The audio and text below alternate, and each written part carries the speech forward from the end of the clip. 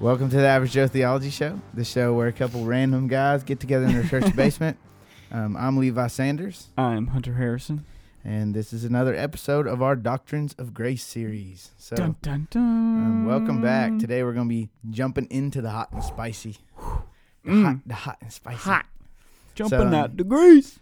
Hope you guys are excited. Hope you guys are ready for a good discussion. Eager to possibly learn and expand your understanding of this doctrine, or hop down in the comments and disagree with the doctrine. Either way, we want to have a discussion. That's the point. But today we're mostly going to dive into Scripture, see what it says, and go from there. So, what have you been up to, Hunter? A lot of work, man. I'm tired, bro. You've been working a lot. I've been working the opening shift at my job, which is 6 to 3, which is awesome because I get off at 3 o'clock in the afternoon, and then I have a lot of daylight left. But I have to get up at like 4:30 in the morning, start getting ready to go to work, and it just day after day after day, it starts to wear on you. Oh yeah. And man, there's just not enough hours in the day. I always have stuff I've got to do when I get home. I got these chores that I got to do. I got this errand I got to run, and then by the time I look up, it's like it's 10:30, and I'm like, oh my gosh. Just like the vicious cycle just the continues. Past 2 weeks, I haven't gone to bed before like midnight, and then I wake up at 4:30, and I'm like, it's brutal. I'm like, okay, tonight I've got to do better, bro. But I don't do better every time. And like I'm starting to get to that point where, obviously, I'm starting to get into adulthood where I almost need coffee in order to function. Oh, yeah. Because growing up, like, I would drink coffee because I enjoyed drinking coffee. But now it's almost a necessity because it's like, oh, yeah. If I don't get caffeine in my body, I'm going to be useless for the rest of the day. Yeah. So I'm to that point. I'm to that point thanks to Red Bulls and the military that if I don't have coffee, not only can I not function, but I'll probably have a blazing headache. Oh, yeah, true. That is so true. It's a bad byproduct of caffeine dependence. I'm not big on the energy drinks. That's like I don't drink them anymore, really. It overloads I just drink me. Coffee. I work with a lady that she drinks, I would say on average 3 to 4 monsters a day, bro. But she works 2 jobs, and she's like, I got off work last night at like 11:30, and then went home, and then I got up this morning and I went to the gym. And keep in mind, she works the same shift I do, so she's in at 6, and I'm like, so you slept for probably a grand total of about what, 2 hours? I'm like, you're crazy. Goodness. She does that all the time. I knew a guy that would just never sleep and just pound monsters all the time. Ugh, that is so unhealthy. So, well, he chain smoked cigarettes too. She does too. They might be related. They might be related, honestly. That's funny. Because that's literally what she does. But love her to death. She's awesome. But yeah, now I just drink. I went from drinking like 1 energy drink a day when I was in the military to like a whole pot of coffee every day. So now I only drink coffee, but I drink like way more. Coffee's not as bad. Like if I drink energy drinks, like I can feel my heart beating inside of my chest. But coffee doesn't do that as much. Yeah. I can definitely tell that I've drank it. I get way more chatty. Do you like make your own, or you go like to Dunkin' or Starbucks? Well, they have at work. They have a Keurig, and they have like a big cabinet that's full of all kinds of different coffees. They had one like a week or 2 ago. It was caramel something. I can't remember what it was, but oh boy, it was good. But the Keurigs rock just because you pop that bad boy in there, click, hit the button, boom, cup of coffee. Oh yeah, make easy all mode. That. Make all that. It takes like litter in that horrible non-recyclable plastic that you just throw in the landfill. Good job, Hunter. Whatever. It's a lot easier than getting the pot out, putting the coffee filter in, getting the grounds. Then you have to clean that up later. Yeah, convenience. Who cares about Earth? Just it'll be all right, man. It'll be fine. Yeah. I'm sure they're recyclable. I really don't know. I don't either. I know in Sevier County, I think that they sort trash. I think so. Like, if there's anything in your trash that's recyclable, I know they're testing everybody's urine for coronavirus. Since when? You didn't see that? No. I think it's like I don't know where it's at, but I read some article. They're like trying to take people's like feces samples from the sewage and like test for coronavirus. What They're the like, heck? the cases are way up. I'm like, how can you tell which individual this is? I feel like you probably can't at that point. Oh, no. It all goes so, together, so right. it just all has coronavirus. Right. And so then I'm sure there's some chemicals and stuff in the sewer systems that, it's bad. That's weird. That just bro. sounds like a bad plan. It sounds awful. How do you go about retrieving that? Like, to get I don't even want to know. those samples. That poor guy. Yeah. I bet he doesn't get paid enough to do something like that. There's not enough money in the world. I don't know where the demand for that is. Like, why? Who said that would be a good idea to go get feces out of a sewage system and test it for corona? They gotta get them numbers up. The testing center's got to stay busy. Let's gotta go, get them man. We gotta numbers test up. something. Somebody's gotta make money somewhere. We test them on the front side. Let's test them on the back side. Just see if they add up. It's probably the same person. They're like, the numbers went up. Yeah, they counted tested it them too. twice. Yeah. Golly. You never know, folks. Yeah, it's a wild time. It is a wild time. Wild time. I'm ready to not wear a mask. But today, we are here. We are here. Sitting. It's about to get even wilder. In the Cedar Grove Baptist Church basement. The AC is not on. We are sweating. It's usually not on when we do this. I don't think it's ever been on. Honestly, it's probably usually off when we're... Well, yeah, but I think maybe it's once or because twice. To cool this room, you have to cool the whole sanctuary. Yeah. So it would take forever. Controls down waste here. a lot of money. We can just sit here and sweat. Yeah, we'll be fine. We're tough. But it is usually pretty hot down here. So we're really we're working hard here, folks. Hardly working. Okay, well, you ready to dive into it? Let's do it, bro. So we're doing a series on the Doctrines of Grace. If you're not familiar with what the Doctrines of Grace are, it's kind of the main doctrines that came out of the Reformation, specifically out of the Dutch strand of the Reformation. And today it's mostly, what's the word I'm looking for? It's mostly called Calvinism. Okay, so he just swore on this podcast. That is a swear word. I'm sorry. It's a slur. Listen. Do not turn us off because we just said this, okay? Listen. Today we're going to be talking about probably the most controversial doctrine in the Doctrines of Grace. Okay? This one and the next one. But this one... Unconditional Election is today. So last week we talked about, the acronym TULIP. Last week we talked about T, which is total depravity. Man is fallen. The fall is so pervasive that it corrupted everything in creation. It corrupted man and incapacitated him in such a way that he is dead and his trespasses and sins and can do nothing about it unless God does it. So today we're talking about unconditional election, how God does it, how he goes about it. And I know this is a doctrine that a lot of people disagree on. And that's fine, but we need to have healthy discussion. Depending on, no matter what side you're on this conversation, we need to have healthy discussion. I think a lot of people don't. And I think that's why this is one of the most controversial and one of the most misunderstood doctrines in all of Christendom. Because we can't have these healthy conversations. And today, what we're going to do is try to present the side of the Doctrines of Grace. And we're going to talk about common disagreements, common questions that and basically objections that come out of this doctrine. We're going to talk about them today. And we're going to read specifically from Scripture and try to discern what it says. Okay? That's the goal of this podcast. That's the goal of I think, the Christian life in general. We should come to healthy conversation, dive into Scripture, see what it says. That's the goal of today. We got to know. And if you have a different, if you, from the same Scripture we read today, if you think it says something different, we want to have the conversation with you. I know it's kind of hard because this is like an internet medium, but we can do our best. Contact page on averagejoetheology.com. or hit us on the Twitter at Average Joe Theo, or at what is it, Hunter Harrison or Hunter the Gatherer or something like that. I can't or at remember. the Levi Sanders. Just hit us up, message us. I mean, we want to have a conversation with you. We both follow the Average Joe Twitter. So the comments on YouTube, whichever way, if you disagree with this and the scripture that we present, let's have a conversation. But please let it be a healthy conversation. Right. Yeah, we're not. We don't need argue. We don't need to argue, no matter which side of this you're on. But I do think it's important. You know, a lot of people say, well, that's really not important.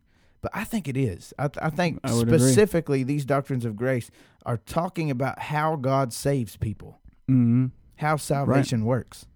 To me, salvation is one of the most primary concerns, if not the most primary concern of the gospel. Pretty big one. So it's the reason we people say, well, this is an issue that we just need to have unity on. We don't need to really care about.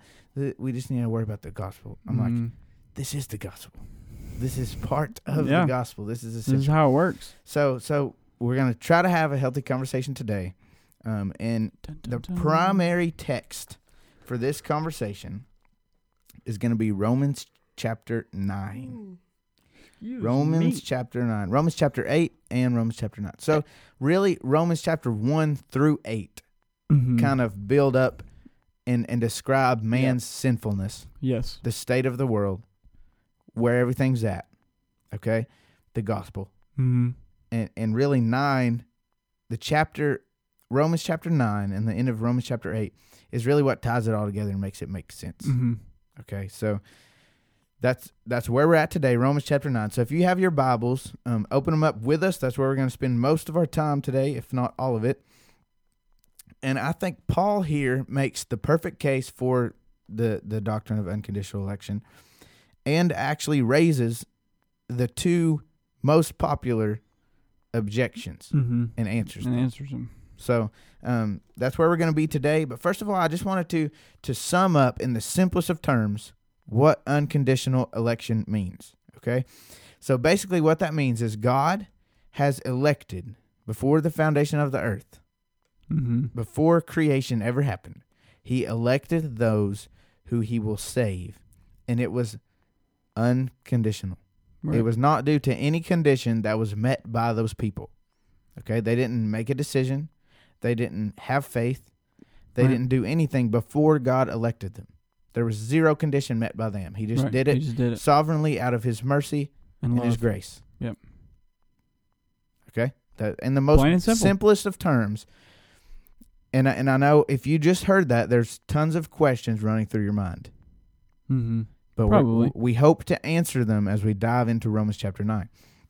But in the simplest term, that's what it is. And the most common, we'll go ahead and talk about this. The most common, I think, misunderstanding of the doctrine of unconditional election is that God, in his foreknowledge, looked down through time and saw all those who would choose him in their lifetime and profess faith in their lifetime, and those are his elect. At one time, I even held to that understanding of unconditional election. Right. I said, whenever I was kind of opposing Calvinism, I held to the understanding to say, well, I don't really believe there is an elect, but unless you want to call the elect all who would come to Christ, and he just saw it in his foreknowledge. But which wouldn't that make it conditional election? Because the condition would be that they came to faith. It's not unconditional. Right. That's conditional election. Right. Which is not what is described in Romans chapter 9. So let's get into that, Hunter. If you want to dive into the first section of Romans chapter 9, and let's talk about that. And we said 9 through 13. Correct? Yeah. So this is concerning many of the characters in the Old Testament. He kind of lays out some of the Old Testament passages, people, and narratives, and ties that into how God works for salvation. So we'll kind of explain the stories. But Hunter, if you want to go ahead and read that first passage. So Romans chapter 9, verse, what is it? Verse 9. 9 through 13. Yes. So if you want to read along, that's where we're going to be. So it says, "For this is what the promise said.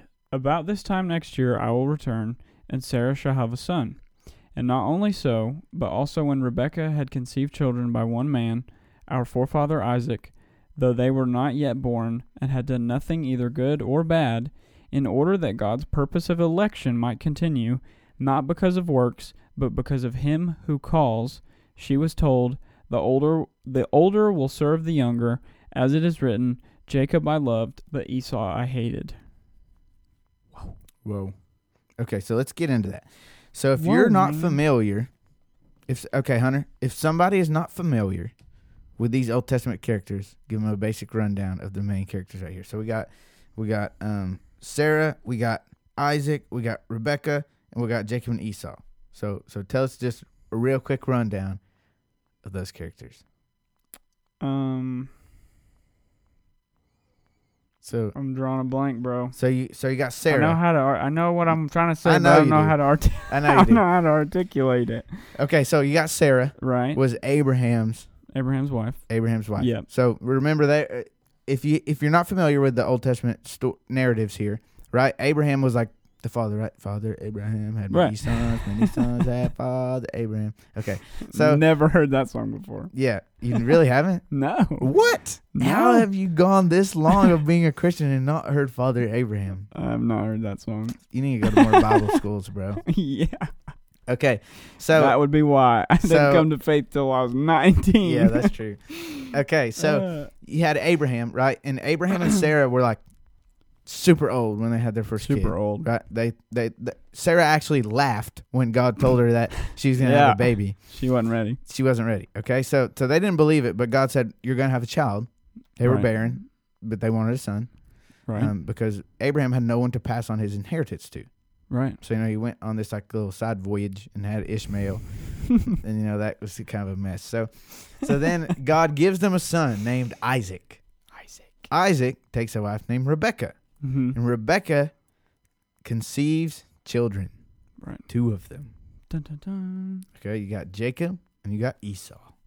Jacob I in loved, the same womb. But Esau I hated. Okay, so Jacob he loved and Esau he hated. Okay, before they were born. Whoa. Okay, so here comes the first big objection. Okay? The first big concern, the first big question that pops into everyone's mind when we say that God chose here, obviously. Basically, when you would tell somebody that God chooses those who he saves and those who he doesn't, their first instinct is like, there's injustice there. It's not fair. Right. It's just not fair. Right. So, obviously, it's not fair here because he chooses one and he doesn't choose the other. But more than that, the common practice in Jewish society was that the oldest would take the inheritance and the younger would serve him. But here it says that the older will serve the younger. Mm-hmm. So everybody's like, well, that's not fair. So Hunter, it's not fair. Why is it fair?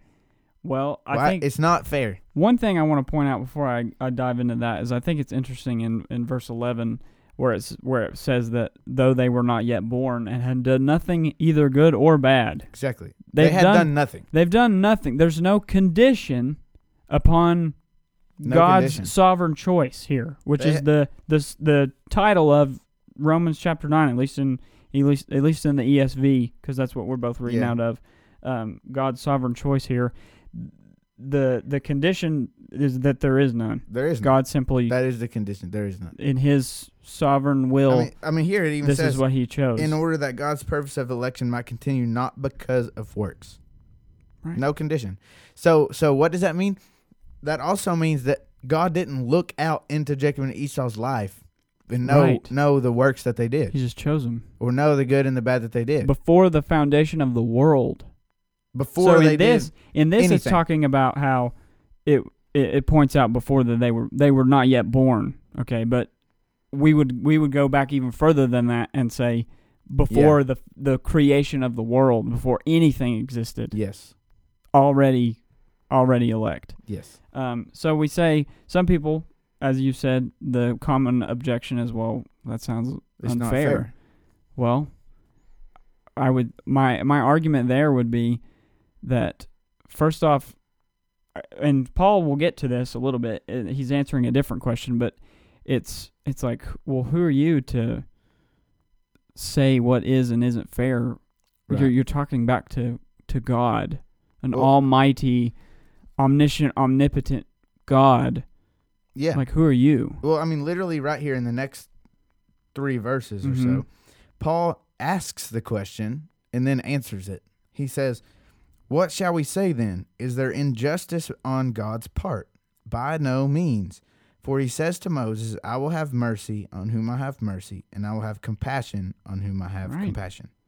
So then it depends not on human will or exertion, but on God. And as we talked about mercy, okay, I want to talk about that word too. As we talked about last week, thank God for this passage and the way that election works, because we talked about total depravity last week, and we are unable to choose God without Him acting first. We're dead to sin. We're slaves to sin, and therefore we're not going to choose God.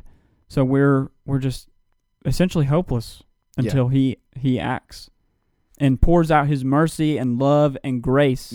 So on our lives. So even still, I think when somebody asks the question, well, that's not fair. That God, that's not God. He's not being fair to say that He chooses some and doesn't choose the other. Even when you say, well, who are we as man, just a bunch of worms on earth? Right. Who are we to talk back to God? Right. For a lot of people, I don't think that's a good response. No. I mean, they still don't get it. Right. Okay, but here in Paul's response, I think is a key word that helps us understand it. So he says, "What shall we say then? Is there injustice on God's part? By no means. For he says to Moses, I will have mercy on whom I have mercy, and I'll have compassion on whom I have compassion." So it depends not on human will, but on God who has mercy. Okay, so what's the definition of mercy? So the issue is that it's not fair. That God chooses these people and doesn't choose these. Well, first of all, He doesn't choose them on their merit. He just chooses them because He wants to. It would be fair for Him to condemn us all. Exactly. So here's the issue. We want to talk about fair. Here's the issue. People see that God is choosing some people. That these people are good. They got chosen by God, but these other people are just left out. Right. They're just not chosen. They're being punished for something that is not in their control. That God didn't choose them, so they're being punished for it. Well, no, actually they're being punished because they justly deserve to be punished. Right. Okay, so the definition of mercy, the definition of it on Google, just basic definition, okay, says compassion or forgiveness shown towards someone whom it is within one's power to punish. So the reality is, it's not unfair to the people who don't get chosen. It's unfair to the people that get mercy. Right. If it's unfair. I mean, I think in general, God is just, right? Yes. So therefore, I mean, we've talked about this before. God is just. There has to be a sacrifice. There has to be punishment. Justice. There has to be justice done. Right?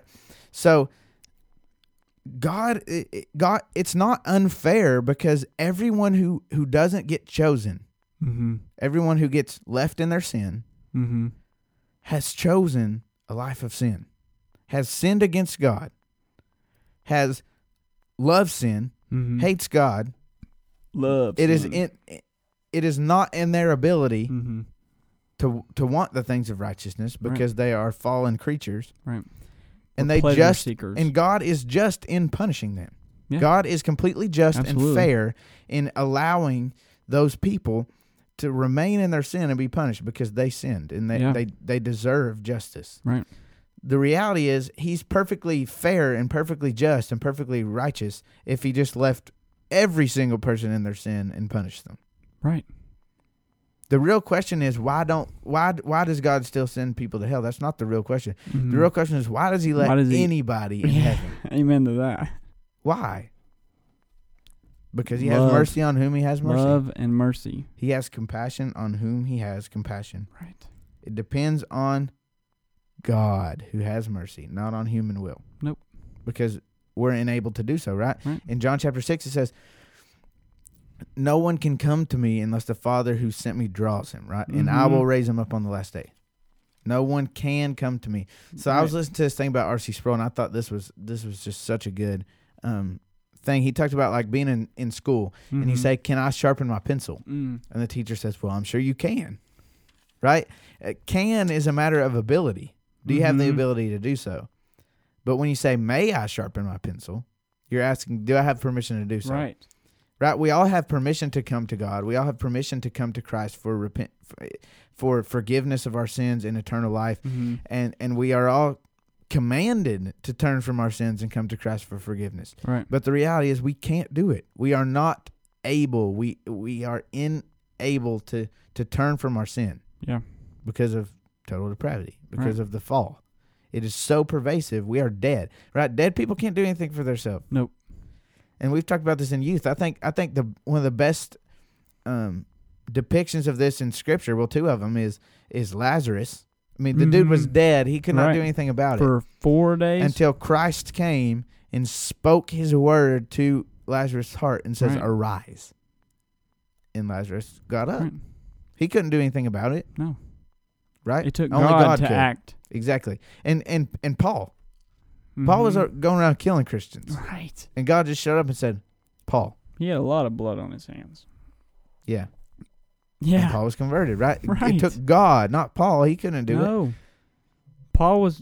Saul was going to keep doing what Saul was doing. Yeah. There wasn't going to be any change of his own will. Actually, we need to take a break really fast. And then we'll dive right into the next part of Romans chapter 9. Continue talking about this and dive into the next biggest objection or question that is prompted by unconditional election. So we'll see you back in just a few seconds.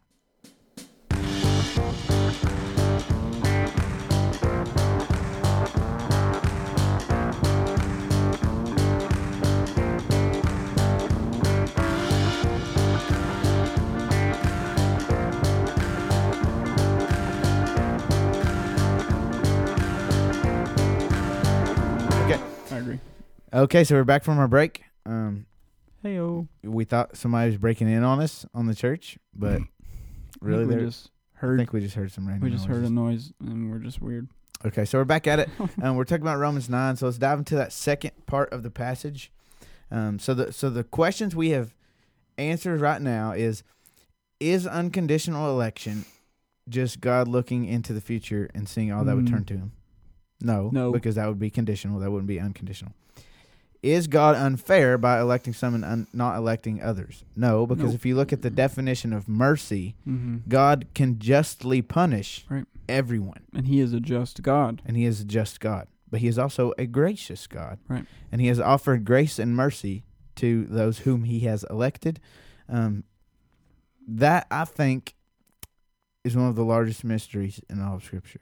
I mean, obviously we know why he did it, to bring glory to himself, because he is gracious, he is merciful, to bring glory to himself, and I mean, ultimately, that's why everything happens. We talked about that already, but Soli Deo Gloria. But, you know, it's just crazy. Why would he let anybody in? We all deserve punishment.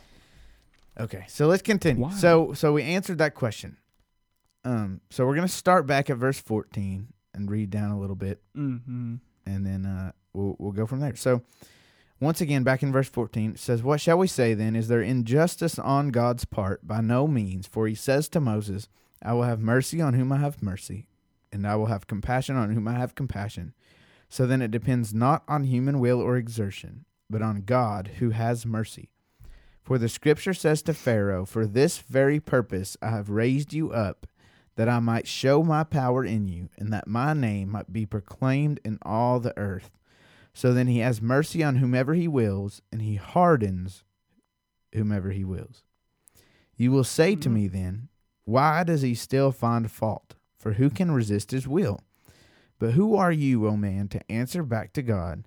Will what is molded say to its molder, why have you made me like this?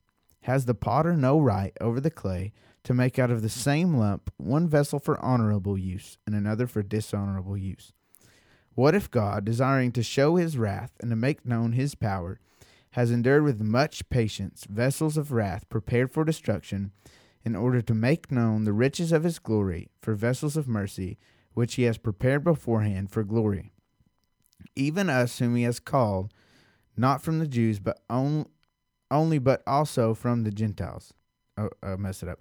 Even us whom he called, not from the Jews only, but also for the Gentiles. Okay, so then he starts quoting some of the Old Testament. And like I say, if you're listening to this, I encourage you to go read all of Romans. Yeah. Read all of Romans chapter read the 9. whole book. And specifically read 1 through 8 as it sets it up, and 9 as it brings it all together. And really the whole book of Romans is a great book, or just read the whole Bible. But Romans chapter 9, we don't want you to feel like we're trying to make a case, so we're leaving out a lot of it. Mm-hmm. The reality is we don't want to take your whole day, so we're not going to run through all of Romans 9. But, right. But I think this is enough. I mean, he says here, he raises the next objection here. Okay, the next thing that people find non-appealing or even repulsive about the idea of election is that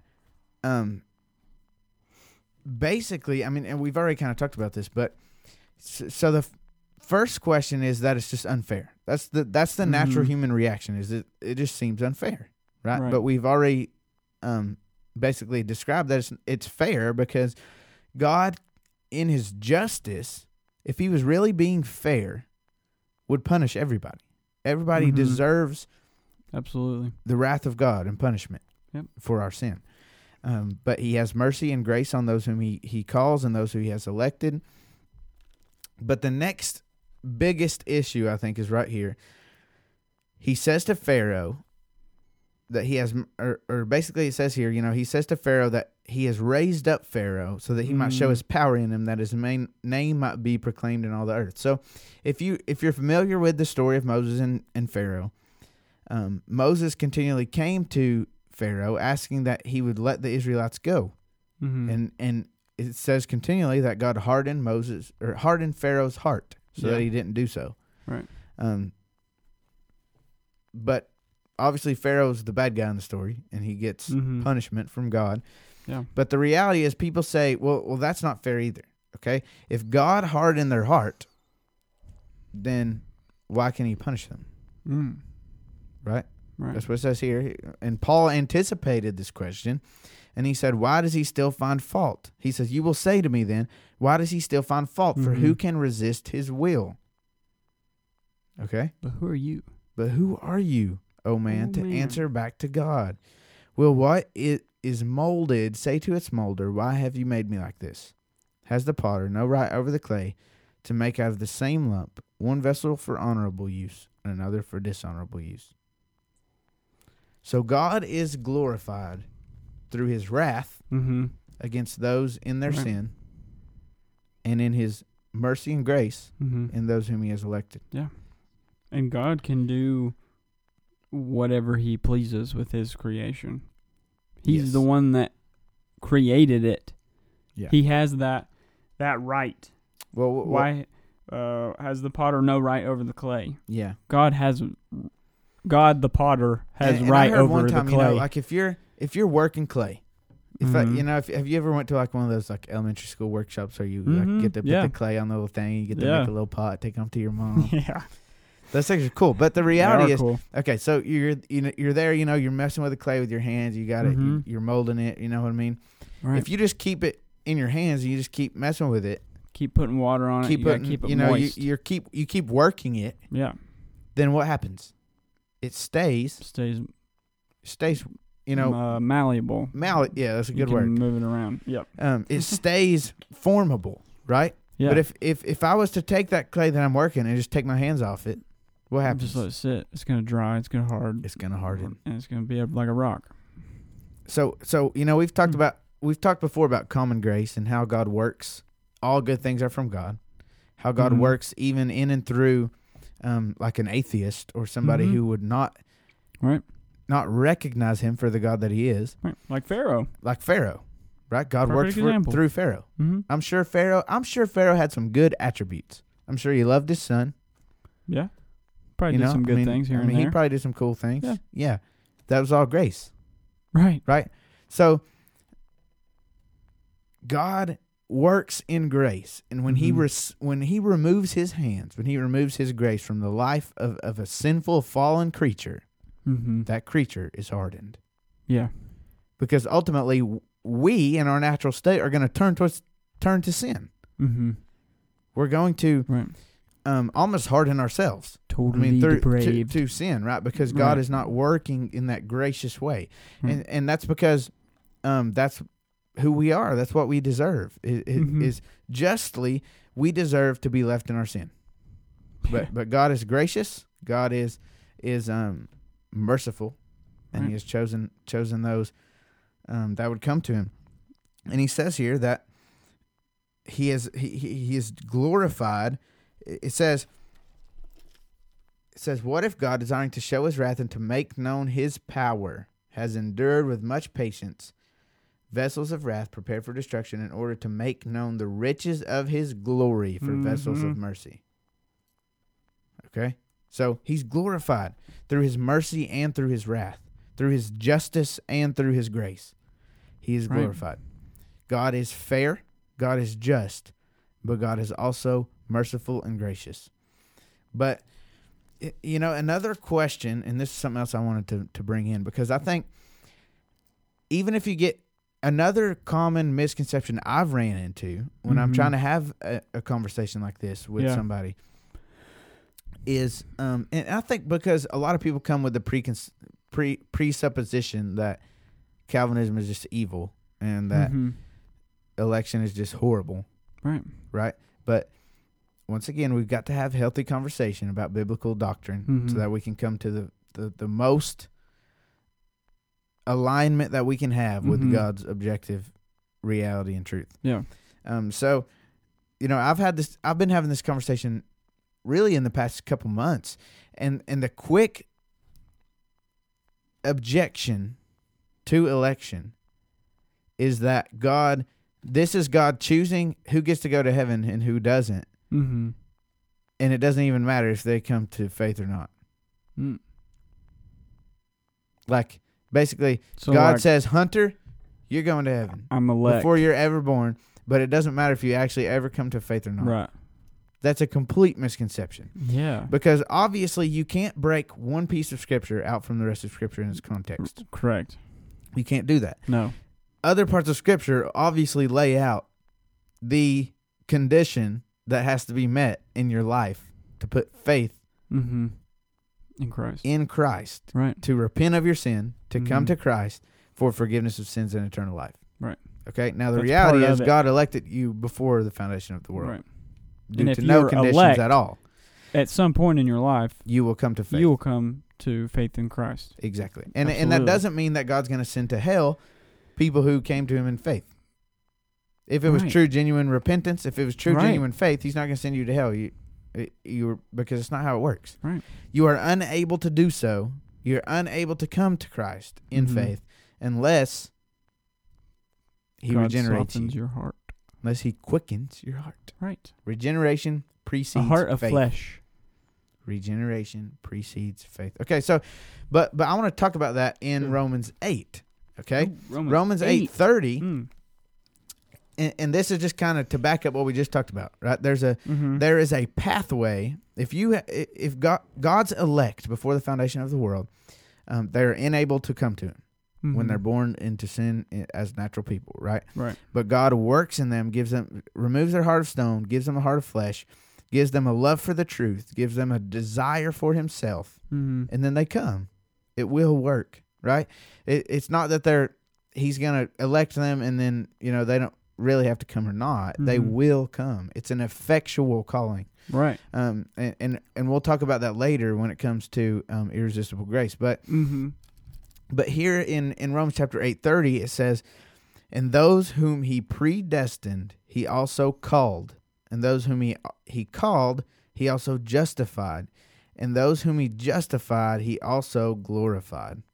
Okay, so going back to the verse before that, actually, it says, "For those whom he foreknew, he also predestined to be conformed to the image of his Son." There's a Shaolin song that says that, and whenever I read that verse, I can't help but like read it in my head the way cadence. That he rhymes it in the song.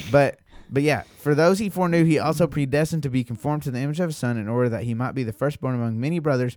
And those whom he predestined, he called. Okay, it didn't say those whom he predestined, he may have called. No, those whom he predestined, he called. Right. And those who he called, he justified. Okay? Through faith. You know, we've already talked about justification comes faith alone. Through faith alone. Right? In Christ alone. Saved by grace through faith in Christ alone. Exactly. So spent about 5 weeks on those who he predestined, he called 100% of the time. Okay? Right. It's not just a he may have. Those whom he called, it doesn't say when he called them, then he waited for them to say yes or no, or he waited for them to decide, and then he may have justified them. No, it says those whom he called, justified. He also justified. And then, period. And then he didn't say, and then those who he justified had to live this one certain way and never fail ever again, or else they would leave his gracious salvation. No, it says, and those who he justified, he also glorified. Right. It happened 100%. It's effectual. Okay? Right. Those who he predestined, he called. Those who he called, he justified. And those who he justified, he glorified. It happens, and he chose them out of his mercy and out of his grace before the foundation of the world, due to no condition that they ever met in their life. Okay? Right. But the reality is, in their life, they came to faith. Mm-hmm. They can't just not do that, because that's a requirement. That's part of the whole justification. But that was not a requirement for God to choose them. Right. But God's choosing them is a requirement for them to be able to come. Yes. It's pretty complex, but it can be. So that's pretty much it. You got anything else to add? You got any other scriptures that you wanted to go to? I know we've been kind of saturated with. I feel like I don't know. I feel like that got it. I mean, there's some passages in John 6:37, John 6:65, John 15:16, Ephesians chapter 1. And these are just a few of the examples that I pulled out when I was doing my research, as far as, I guess, proof texts, as far as the doctrine of unconditional election is concerned. And those are great places to go and to kind of to read and to study and to firm up the doctrine of unconditional election. Do you have any others? Or was that? No, I had one, 2 Timothy. Can't remember. I didn't have any from Timothy. I mean, basically, it's just something small here. Like 2 Timothy 2:10 says, "Therefore I endure everything for the sake of the elect, that they also may obtain the salvation that is in Christ Jesus with eternal glory." Mm. The saying is trustworthy and true, for if we have died with him, we will also live with him. If we endure, we will also reign with him. If we deny him, he also will deny us. And if we are faithless, he remains faithful. For he cannot deny himself. Truth bomb. Okay, so we hope this has been beneficial to you. You've gained something from this. Maybe your understanding of election, or the hostility that just spawns inside of you when you hear the word, may have been quenched or at least expanded. Maybe you have some questions. If you've got questions, or you've got concerns, or you got a conversation you want to have, holler at us. You know, follow. You got me on Twitter and Instagram at the Levi Sanders. You got Hunter.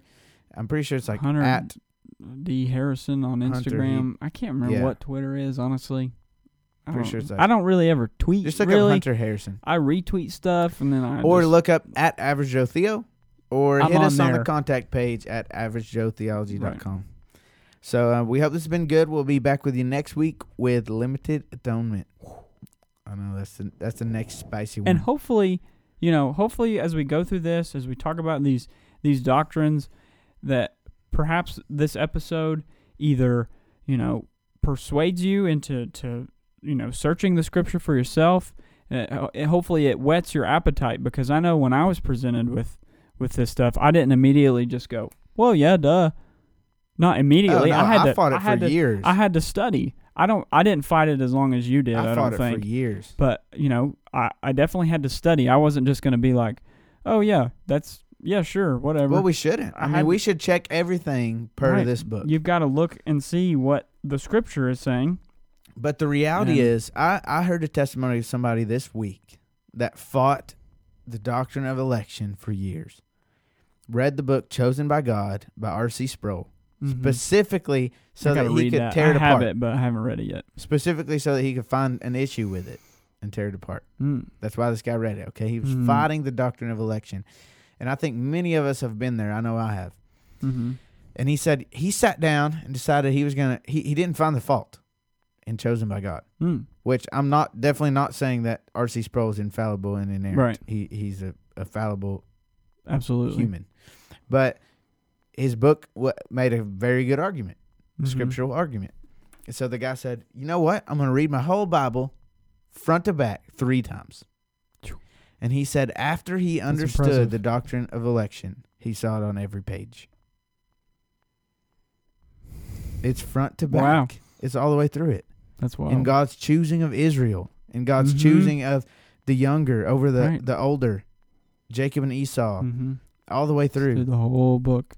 It's all the way through the whole book. That's wild. God has mercy on whom he has mercy, and has compassion on whom he has compassion. That way it has nothing to do with human will, but it's on God who has mercy.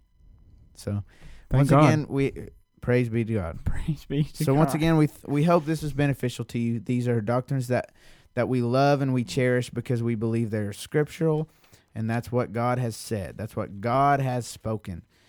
So, once again, if you have any way we can pray for you, any topics you want us to talk about, or any questions when it comes to the Doctrines of Grace, averagejoetheology.com. Contact us, send us an email, or follow us on Twitter. So, we love you guys. We'll be back next week.